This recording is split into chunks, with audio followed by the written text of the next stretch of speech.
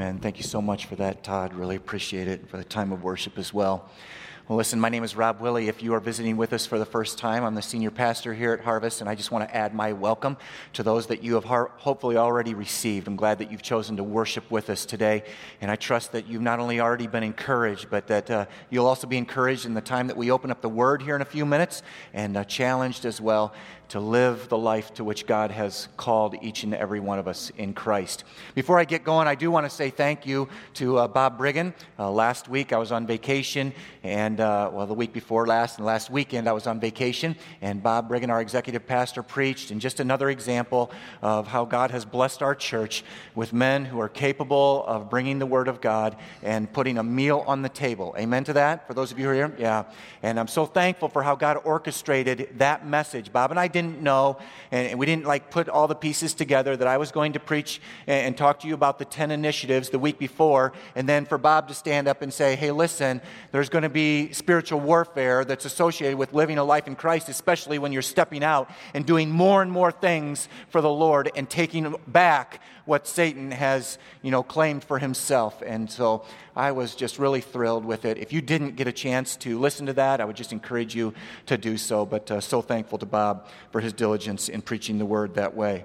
All right. You ready to get at it?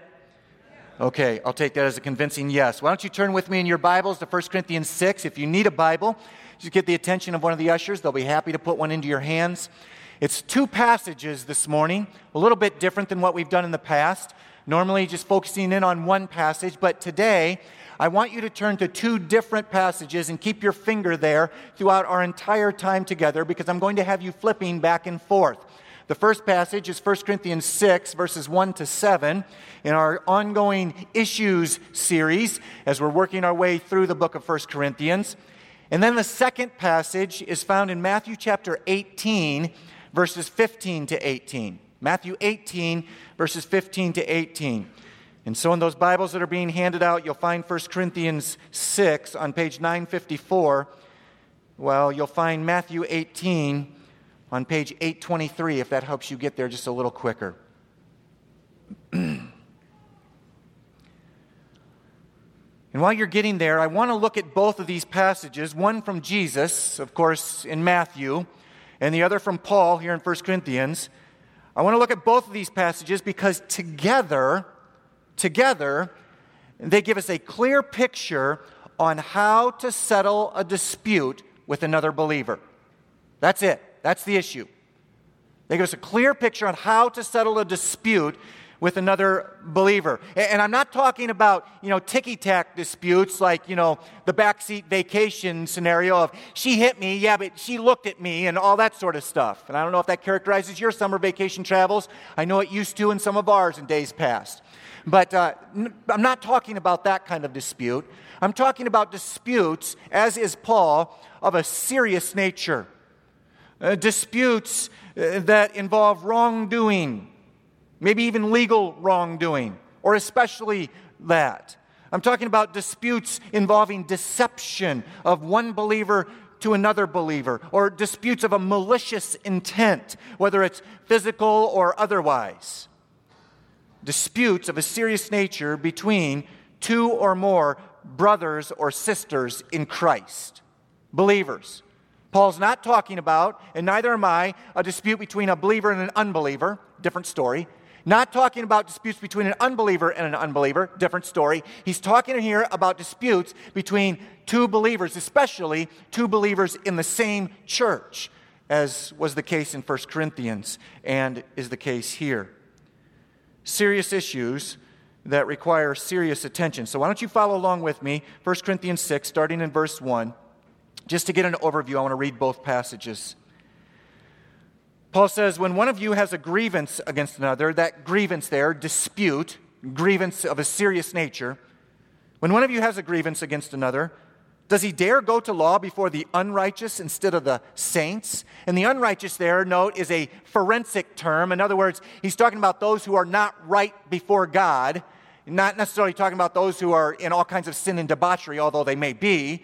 But mostly he's talking about, in comparison, in contrasting, the unrighteous, those who are not right with God, with the righteous, the saved, the saints, who are right with God. And he says, when you have a grievance against another, does he dare go to law, go to court before the unrighteous instead of the saints, the unsaved instead of the saved? Or do you not know that the saints will judge the world? And if the world is to be judged by you, are you incompetent to try trivial cases? Do you not know that we are to judge angels? How much more then matters pertaining to this life? So if you have such cases, why do you lay them before those who have no standing in the church? I say this to your shame. Can it be that there is no one among you wise enough to settle a dispute between the brothers, but brother goes to law against brother, and that before unbelievers?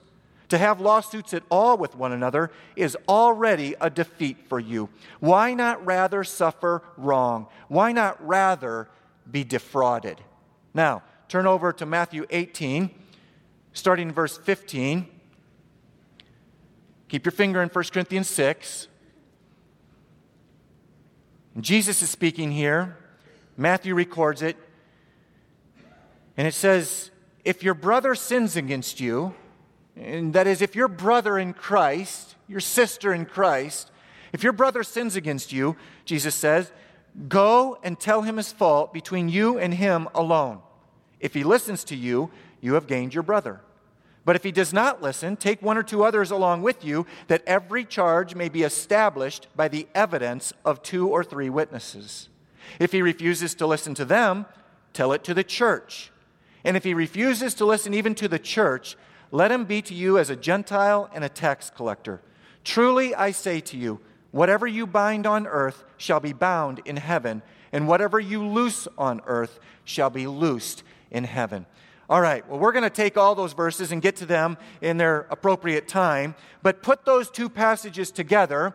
The first, from Jesus, the general guidelines as to how to deal with a dispute with someone, and the other, from Paul, a specific application of those general guidelines. Put those two together, and you get a step-by-step process for how to settle a dispute with another believer. The first of which is, if you can, let it go and suffer the wrong. That's step one to settling a dispute with another believer, another brother in Christ.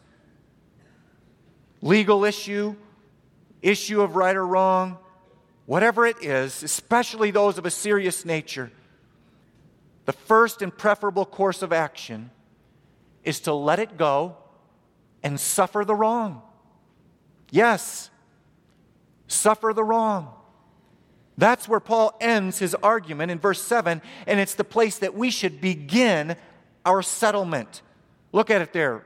Chapter 6, 1 Corinthians, verse 7. He says, to have lawsuits at all with one another is already a defeat for you. Why not rather suffer wrong? Why not rather be defrauded? Why not rather be cheated? Why not rather be swindled? Why not rather be deceived? Why not rather be taken advantage of? That's what that means.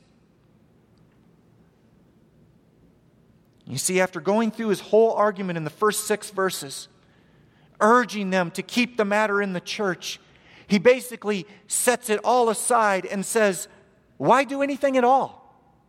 Why take any course of action, grievous dispute or not?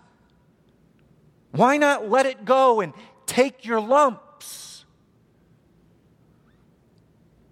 That's the first and preferable step in settling a dispute with another believer. If you can, let it go and suffer the wrong. Well, I understand, I realize fully, even as the words come out of my mouth, that that's not easy.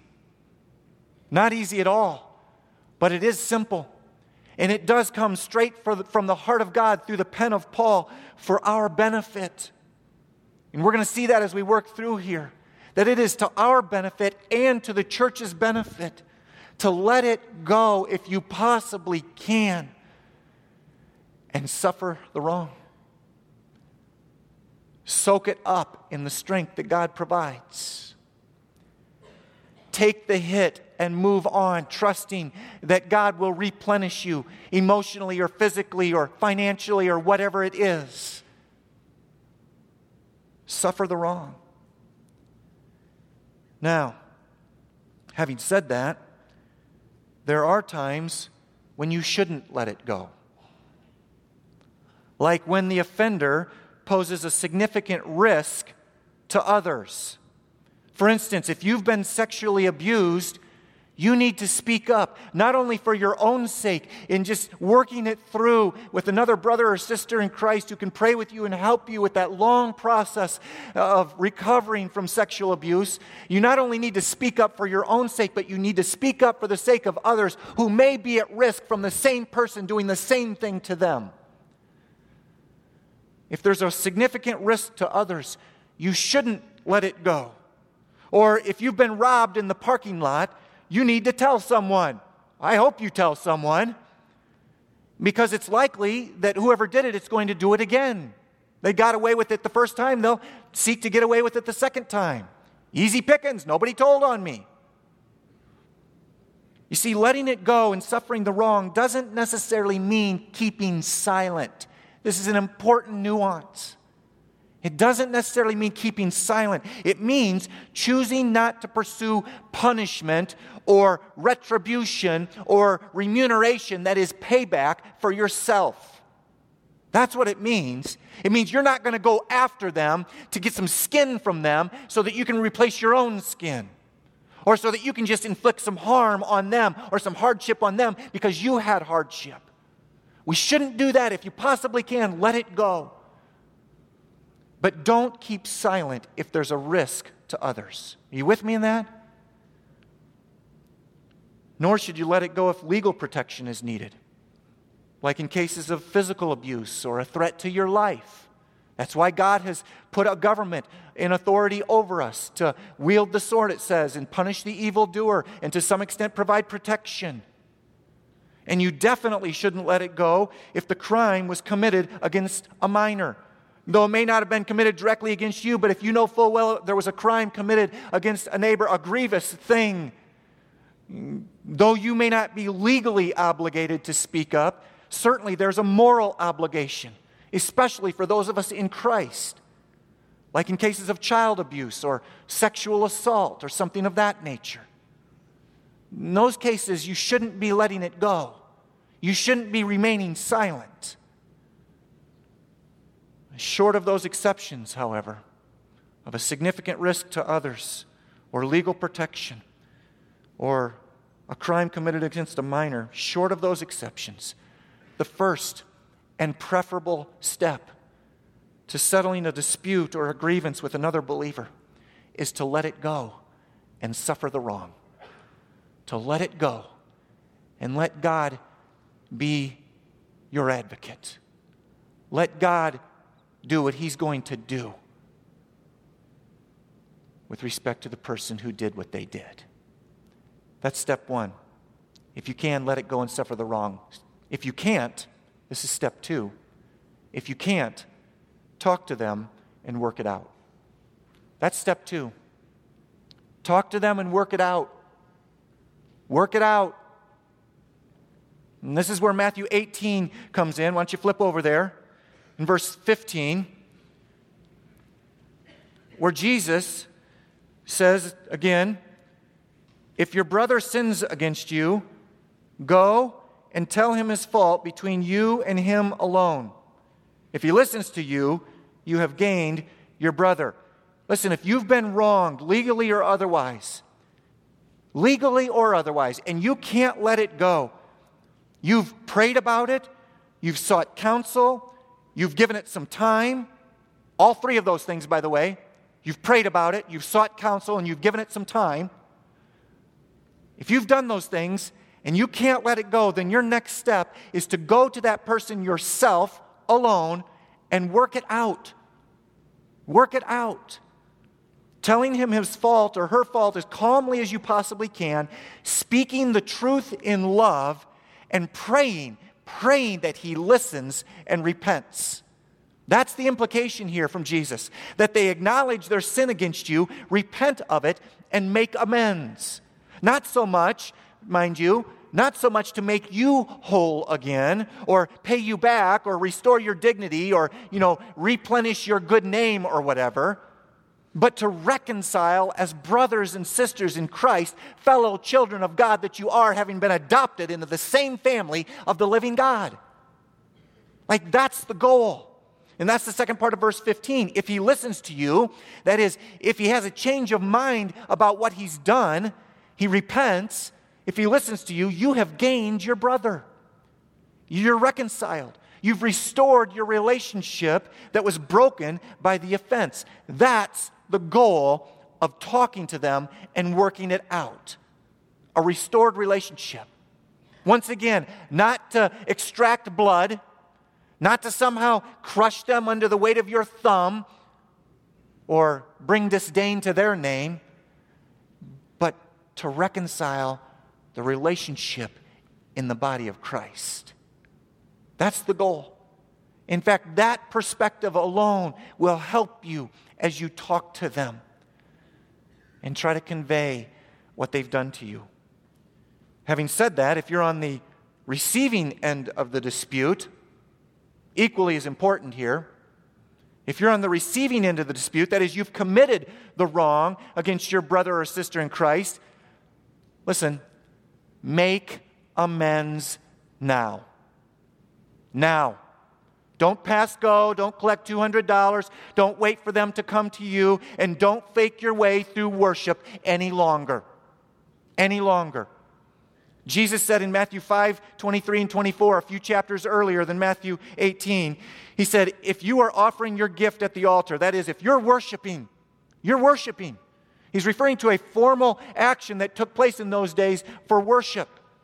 You can think of it in terms of our time here together on the weekends. He says, if you're offering your gift at the altar, and there remember that your brother has something against you, leave your gift there before the altar, as in stop worshiping, stop faking it, because you can't worship with an impure heart, at least not genuinely so. He says, leave your gift there before the altar and go. First, be reconciled to your brother, and then come and offer your gift. Be reconciled and then worship, because anything else is fake and wrong. That's if you're on the receiving end of the grievous dispute. And not only that, he goes on in the next verse, and he says, come to terms quickly, as in make amends now. Come to terms quickly with your accuser while you are going with him to court, lest your accuser hand you over to the judge, and the judge to the guard, and you be put in prison. Listen, if you've been wronged and can't let it go, talk to them personally and work it out. And if you're on the receiving end of that talk, knowing full well that you're in the wrong, that you've committed the wrong, the sin, resolve it now, lest your accuser fails to follow these steps and takes you to court and puts you in jail. That's step 2. From both sides of the coin. From the person who has been offended, from the person who has been wronged. If you can't let it go, talk to them. Go to them alone and seek to work it out. And if you need, this is step 3, take others with you and sort it out. If you need, if step 2 bears no fruit, if there is no acknowledgement on their part, if there is no repentance on their part, if there is no restoring of your relationship, then step 3, go to others, take others with you, and sort it out. Go to them and take others with you and sort it out. If he listened, if he received what you had to say and repented, like you're done. You're done. Praise the Lord. You don't have to spin on it anymore. You don't have to suffer the anguish anymore. You're done. But as Jesus goes on to say, look at there again in Matthew 18, verse 16. If he does not listen, take 1 or 2 others along with you, that every charge may be established by the evidence of 2 or 3 witnesses. In other words, if you need to, take 1 or 2 others with you, as in 1 or 2 other believers from within the church. That's the context here in which Jesus is speaking. Take 1 or 2 other believers from within the church so that they can help the 2 of you communicate and sort it out. Because newsflash here, you're probably not thinking completely objectively either. You're probably a little bit clouded by the wrong that's been done against you, by the hurt and the ache of your soul or your life or whatever it is. And so you need sometimes to take one or two others with you to help you communicate, to help you verbalize what's going on, two-way communication, and sort things out so that they can help you establish, as the verse says, establish the charges based on the evidence. That's what they're there for. That's why you're taking one or two brothers or sisters in Christ with you, so that they can help you establish the evidence and establish the charges based on the evidence. You're not taking them with you so that you can pile it on and gang up on the guy. Man, we're going to get him now. Nor are they there for your moral support. That may be a nice, addition, but that's not what they're there for, those one or two others. They're there to help the two of you separate fact from fiction, to establish the charges based on the evidence, the facts. That's why they're there. And I say take other believers with you, or saints, as Paul refers to them in 1 Corinthians 6, because they're the ones who are the most capable of judging rightly. That's what Paul gets at in 1 Corinthians 6, verses 2 and 3. Check it out there. I'll start back in verse 1. He says, when one of you has a grievance against another, does he dare go to law before the unrighteous instead of the saints? In other words, are you kidding me? Are you kidding me? You're going to take your dispute before unbelievers? He goes on, or do you not know that the saints will judge the world? And if the world is to be judged by you, are you incompetent to try trivial cases? And then he goes on one more time. He says, do you not know that we are to judge angels? How much more then matters pertaining to this life? The reason that we should take one or two believers with us to sort things out is because believers are the most capable of rendering a fair and balanced judgment. Yes, they are. And if the Word of God didn't say it, I wouldn't be saying it, because to an outsider this could sound completely arrogant. And I in no way want it to come across that way. But this is very clearly what God is saying to us through Paul.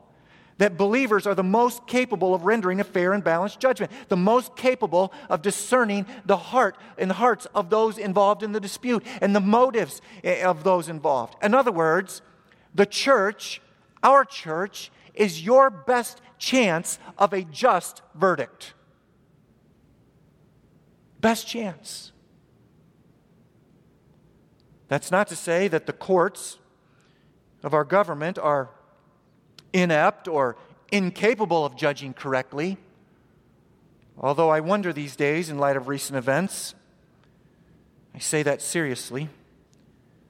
But it is to say that when it comes to disputes between believers, the church is better. The courts are not necessarily inept, but the church, when it comes to believers, are better. It's better. Not only do we have the mind of Christ, think about it here, not only do we have the mind of Christ, that is His perspective on things, His way of thinking on things, informed by His Word, but we also have a heightened sense of discernment that comes with the filling of the Holy Spirit, and a God-given ability to judge the world someday. That's Paul's point in verses 2 and 3.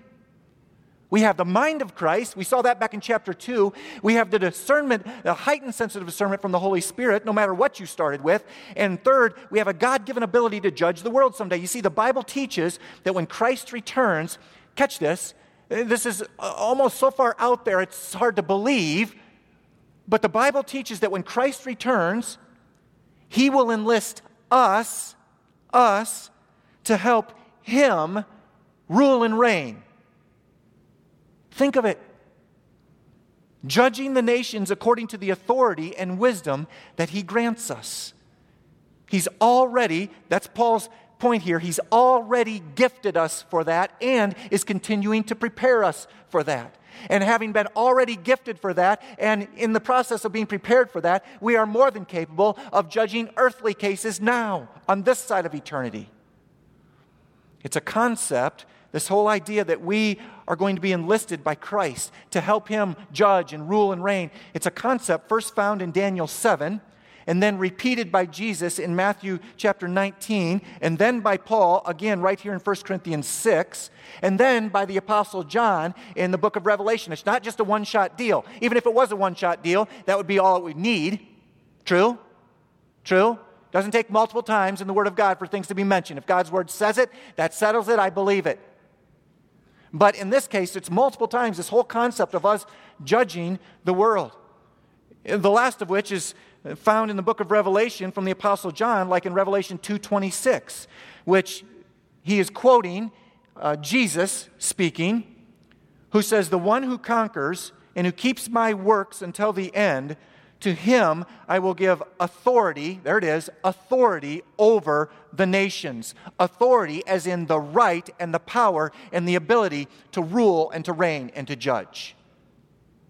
And then later on in Revelation 20, verse 4, he clarifies the timing of it all, that is, when we are going to help him rule and reign and judge, saying that during the millennium, that is, during the 1,000-year time span after Christ returns, but before he brings about the new heavens and the new earth and the eternal state, in that 1,000-year time span in between those two things, those two events, John said in his vision of that time, "Then I saw thrones," plural, "and seated on them were those," plural, "to whom the authority to judge was committed." God has given us the privilege and responsibility and capability to rule and reign with him someday over all the earth. Beyond that, I have no idea what that looks like. The Scriptures don't give us anymore. It just tells us that it's true. Rule and reign with him someday over all the earth. And not only that, adding fuel to the fire, Paul says in verse 3 there of 1 Corinthians 6, that we will judge angels as well. He's like heaping it on. If you don't get it from verse 2, here's another thing. If you're not fully convinced there, how about this? We're going to judge angels too, he says, implying that we are more than capable of judging people. If we're going to judge angels and we're capable of doing that, we can judge people. We can do that. I mean, after all, angels are a little higher than us, the Bible says, and more powerful than us, and more versatile than us. Like they can interact in both the physical realm and the spiritual realm. We're confined to the physical, at least apart from prayer. Through prayer, we can interact through the spiritual realm. But the angels can interact in the spiritual realm and the physical realm as they want and as they need as God's servants.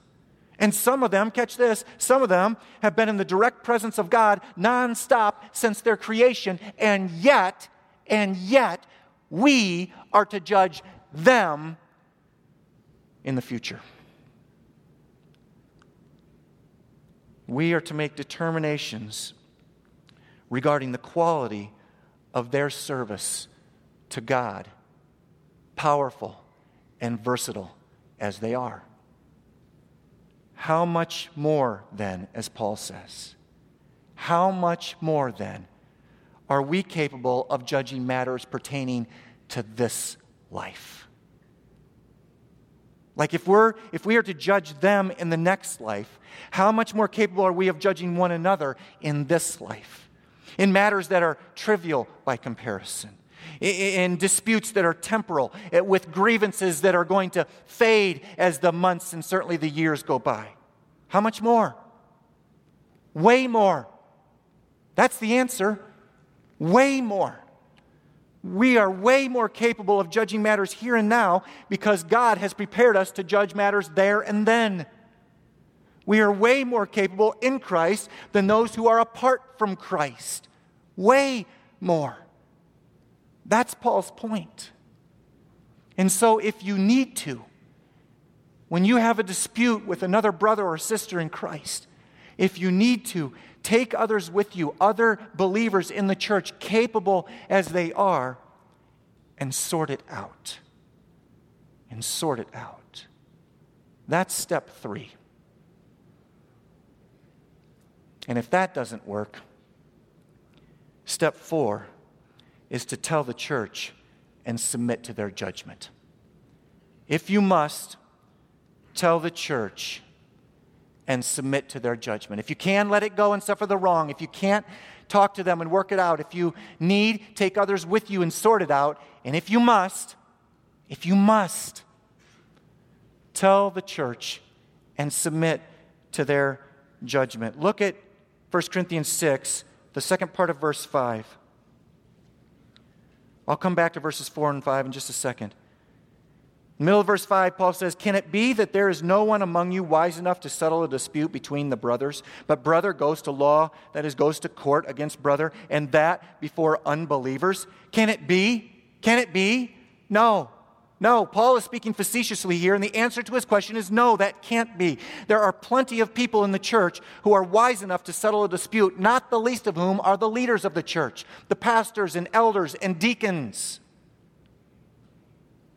And if you must, when you've been wronged, and please do not miss that three-letter word, and you've exhausted the first three steps, if you must, take the dispute to them. Tell it to the church, like Jesus says in Matthew chapter 18, 17, saying, if he, referring to the accused, if he refuses to listen to them, that is, to the group of 2 or 3 from step 3, if he refuses to listen to them, tell it to the church, which begins by making it known to the leaders. To the leaders. That doesn't mean that you are to start a laundry list or an email thing or a whatever and tell everybody you possibly can on your own. No. Chaos. Completely contrary to all things in order, as God says in the Scriptures. It means you tell it to the church by first making it known to the leaders, and then, don't miss this, and then submitting to their authority and judgment as to the best course of action. You see, when you get to this step, if you get to this step, you're handing over the reins completely. You're handing over the reins, you're taking a back seat, and you're submitting yourself 100% to the judgment and decisions and determinations of the church as led by its leaders. In other words, it's not your call as the offended individual to decide that we should automatically railroad the person. In fact, you're probably the least objective person to make that call. And not only that, but we're going to need some time to get caught up on the dispute, and then we're going to allow for some more time for whatever process we put in place to hopefully bring about repentance and restoration. Time.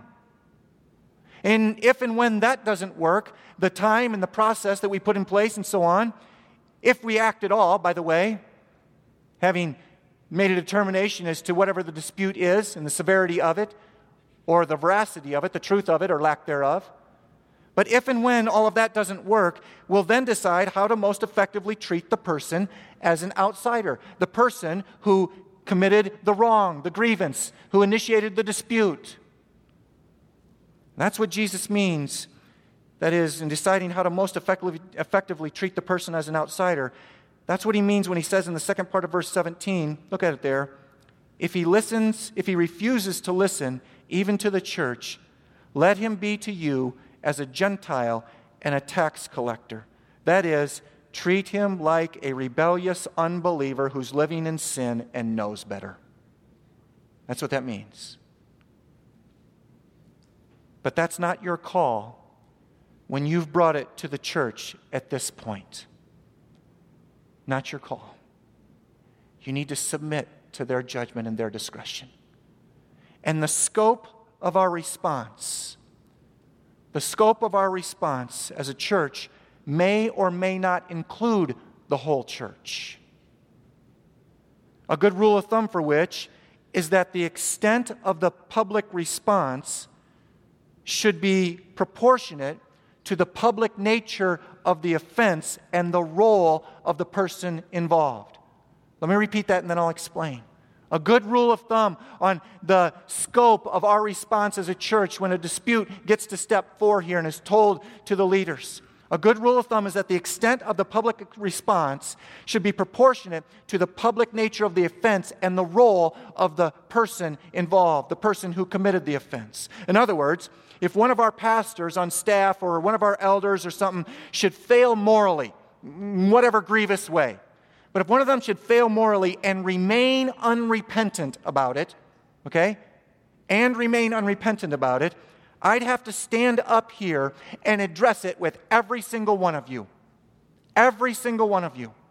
It's not the case if they're repentant, although they may be removed from their role, depending on what it was. But if they're unrepentant, I'd have to stand up and the scope would be all pervasive. But if, for instance, one of our children's workers steals the purse of another children's worker, we'll probably deal with it at that level.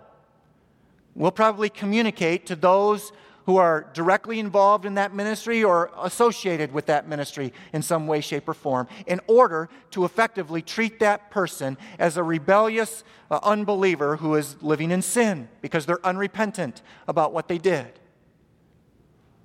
In any case, if you're involved in a dispute and you've exhausted the first 3 steps, tell it to the church, take it to the leaders. That's a God-ordained step, an option that He has given us. And then submit to their judgment. Let them decide the best response, and here's why.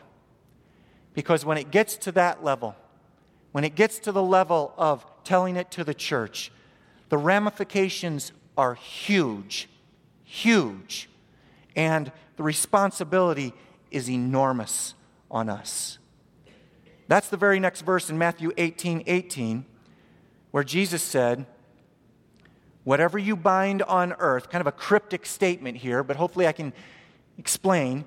He says, whatever you bind on earth, don't forget the context here. He's talking about a dispute and resolving it.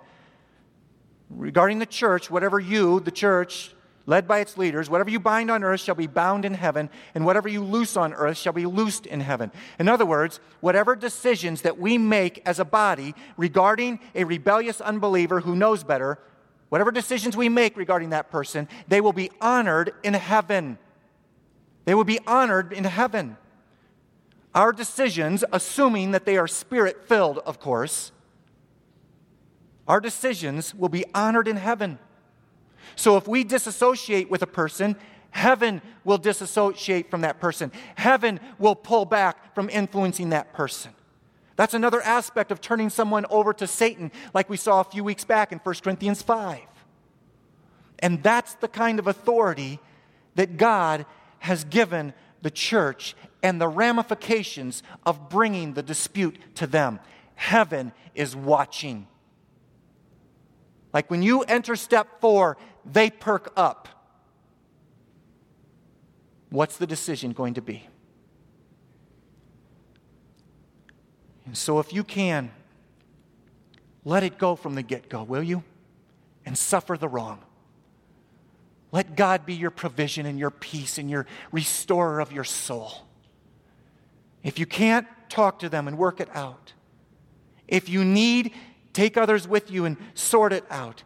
And only if you must, tell it to the church, starting with the leaders, and then submit to their judgment. Because according to Matthew 18, the host of heaven already does.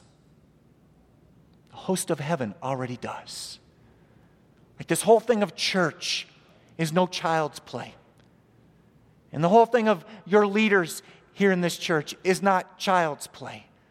Like there are cosmic consequences to the decisions that we have to make sometimes. And so if you can spare us from those decisions and the risk of getting it wrong, will you do so? Will you do so for our sake? Will you do so for our church's sake?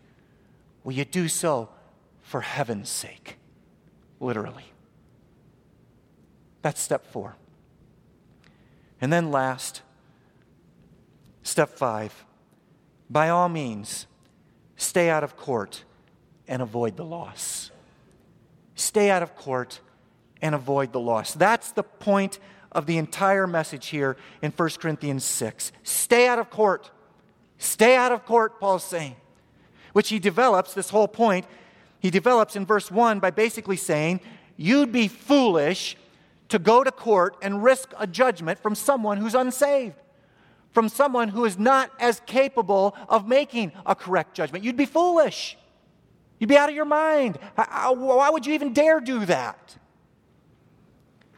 And then in verse 4, after making a case for our ability to judge, he says, so if you have such cases, why do you lay them before those who have no standing in the church? I say this to your shame. In other words, he appeals in these verse and a half here to our logic.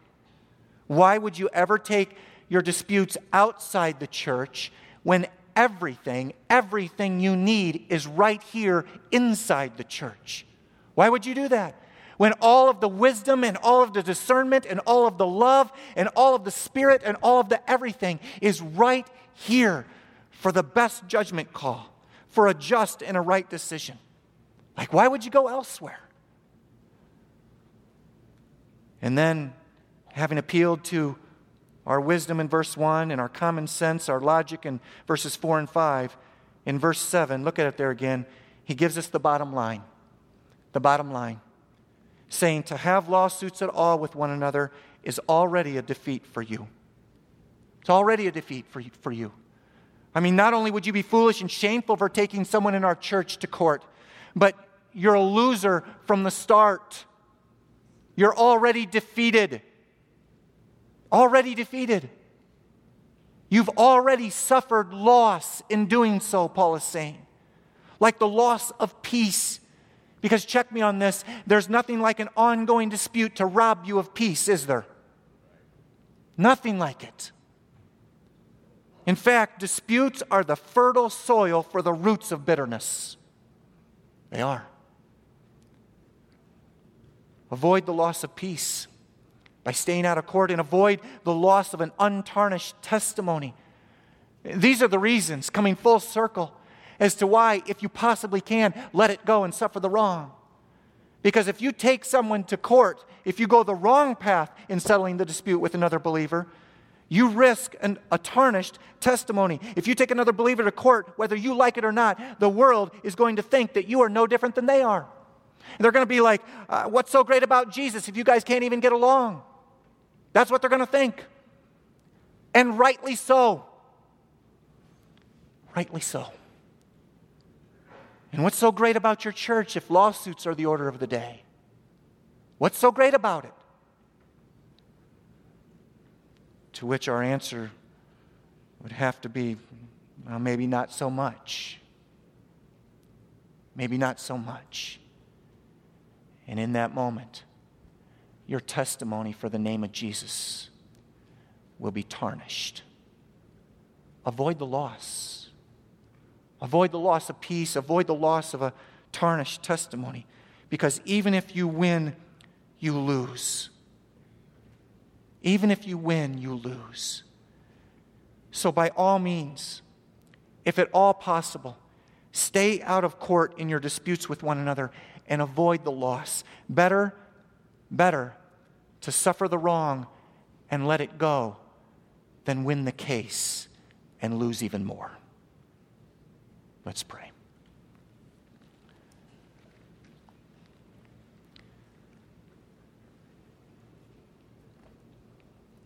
Lord, thank you for the instruction of your word. And I hope, Lord, that there's not a single person in here for which these steps are applicable right now. I hope not, God. But if there is, Lord, will you use these truths from your word to inform their hearts and minds and respond rightly and in the best way possible, so as to preserve our unity and preserve our testimony and preserve the own peace of their soul. Will you do that, God? And will you just hide these truths in the hearts of the rest of us, so that if we ever encounter something of this nature, Lord, we'll avoid the loss of doing things wrong, and we'll walk in the confidence of doing things right. having learned the lessons from those in Corinth, in order to avoid their issues and live the life in our day and age, the life to which you've called us. I'm confident, God, that you'll do that. I ask it, and I pray in Jesus' name. Amen. Amen. Let's stand. Let's worship one more time.